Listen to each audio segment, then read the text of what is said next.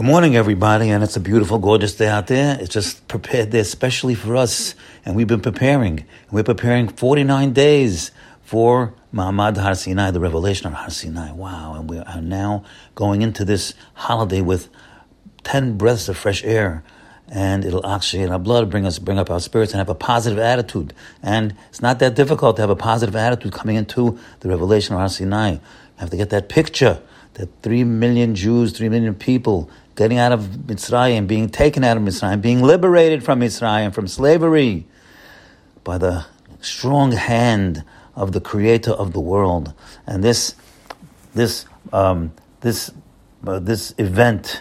the greatest event that ever happened, that ever will happen, of Ma'amad Har Sinai, of being on Har Sinai, the Rambam tells us that Godleo al kol gedulah. He writes this in a epistle to Yemen. Yemen was in a lot of trouble. The Arabs were oppressing them, and he told them in this igeret, this machberet, in this notebook, he told them to have this picture. That the picture of Ma'amad Har Sinai is Godleo al kol gedulah. You should aggrandize it more than anything else in your lives. Now, we've been preparing for 49 days for this day. It's like preparing for a wedding, and we're going to be engaged at Har Sinai. You have to get that picture, my friends. We're going to get a wedding ring on our fingers, and we're going to, when you put your tefillin on in the morning, you say Ve'erastik li leolam. You put it around your finger, and it's just, and you should look at it and say, I'm engaged to Hashem, and I'm excited about it. And now we're going Har Sinai. We're also reliving this engaging to Hashem, and we're married to Hashem at Matan Torah. Matan Torah is our marriage. So we feel engaged to Hashem on Shavuot and all day long. Now, we know on Shavuot, we read Megillat Ruth. That's our tradition, Megillat Ruth. Now, Shavuot, we read it then for many reasons given by the rabbis. Now, of course, Chesed. Shavuot, the Megillat Ruth is all about Chesed, how Boaz married this convert at the end of his life, and it was a chesed, and she did chesed with her mother-in-law Ruth, who was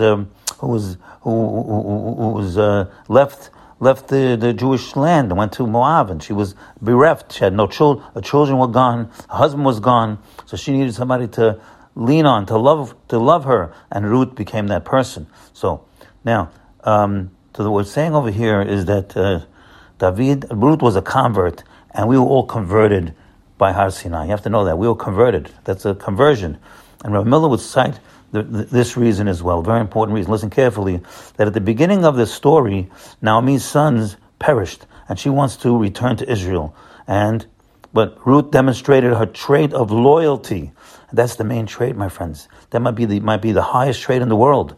It's called ne'emanut, loyalty. And listen to this chidush. Rabbi Miller says that Yaakov Avinu, the Bechir Sheba'avot, the greatest of the great, Yaakov Avinu had this trait of loyalty. We see that he was loyal even to who? The scoundrel Lavan. Lavan switched wives on him.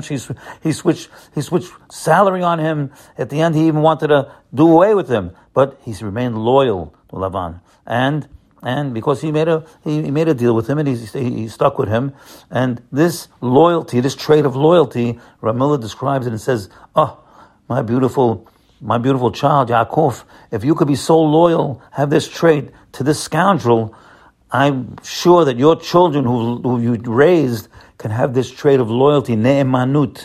Yaakov was known as Shomer Ne'eman, this loyal watchman, the loyal watchman. And so Hashem says you can have this trait, your children could have this trait of loyalty, and therefore they could be loyal to me and my Torah. And therefore I'm going to give the Torah to the Bnei Israel because of what? Because of the trait of loyalty that was honed and developed by Yaakov Avinu under the test of fire with Lavan. Now this loyalty was a trait. This is loyalty, and it was because of this trait that Ruth merited to have David HaMelech, loyalty.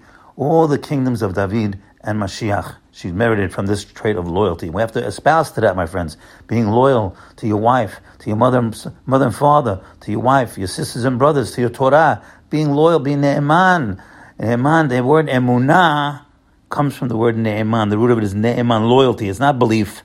I believe and I don't keep the Torah. No. I have to be loyal to the Torah, loyal to mitzvot, loyal to my Jewish brothers and sisters. And that is what Hashem is looking for. And that's what Hashem saw in Yaakov and brought the Torah down and gave us the Torah.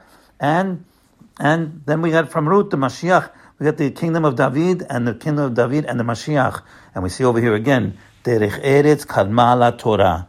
Good character traits precede the Torah, because you can't put the Torah in a pocket with a hole in it. You have to have a pocket with good character traits, and this is the epitome of character traits is being loyal. And we should all see this clearly and continue to espouse and to show and to develop our loyalty for all our brothers and sisters out there, and the Torah and Hashem, because He's doing everything for us. Have a great holiday. Bye.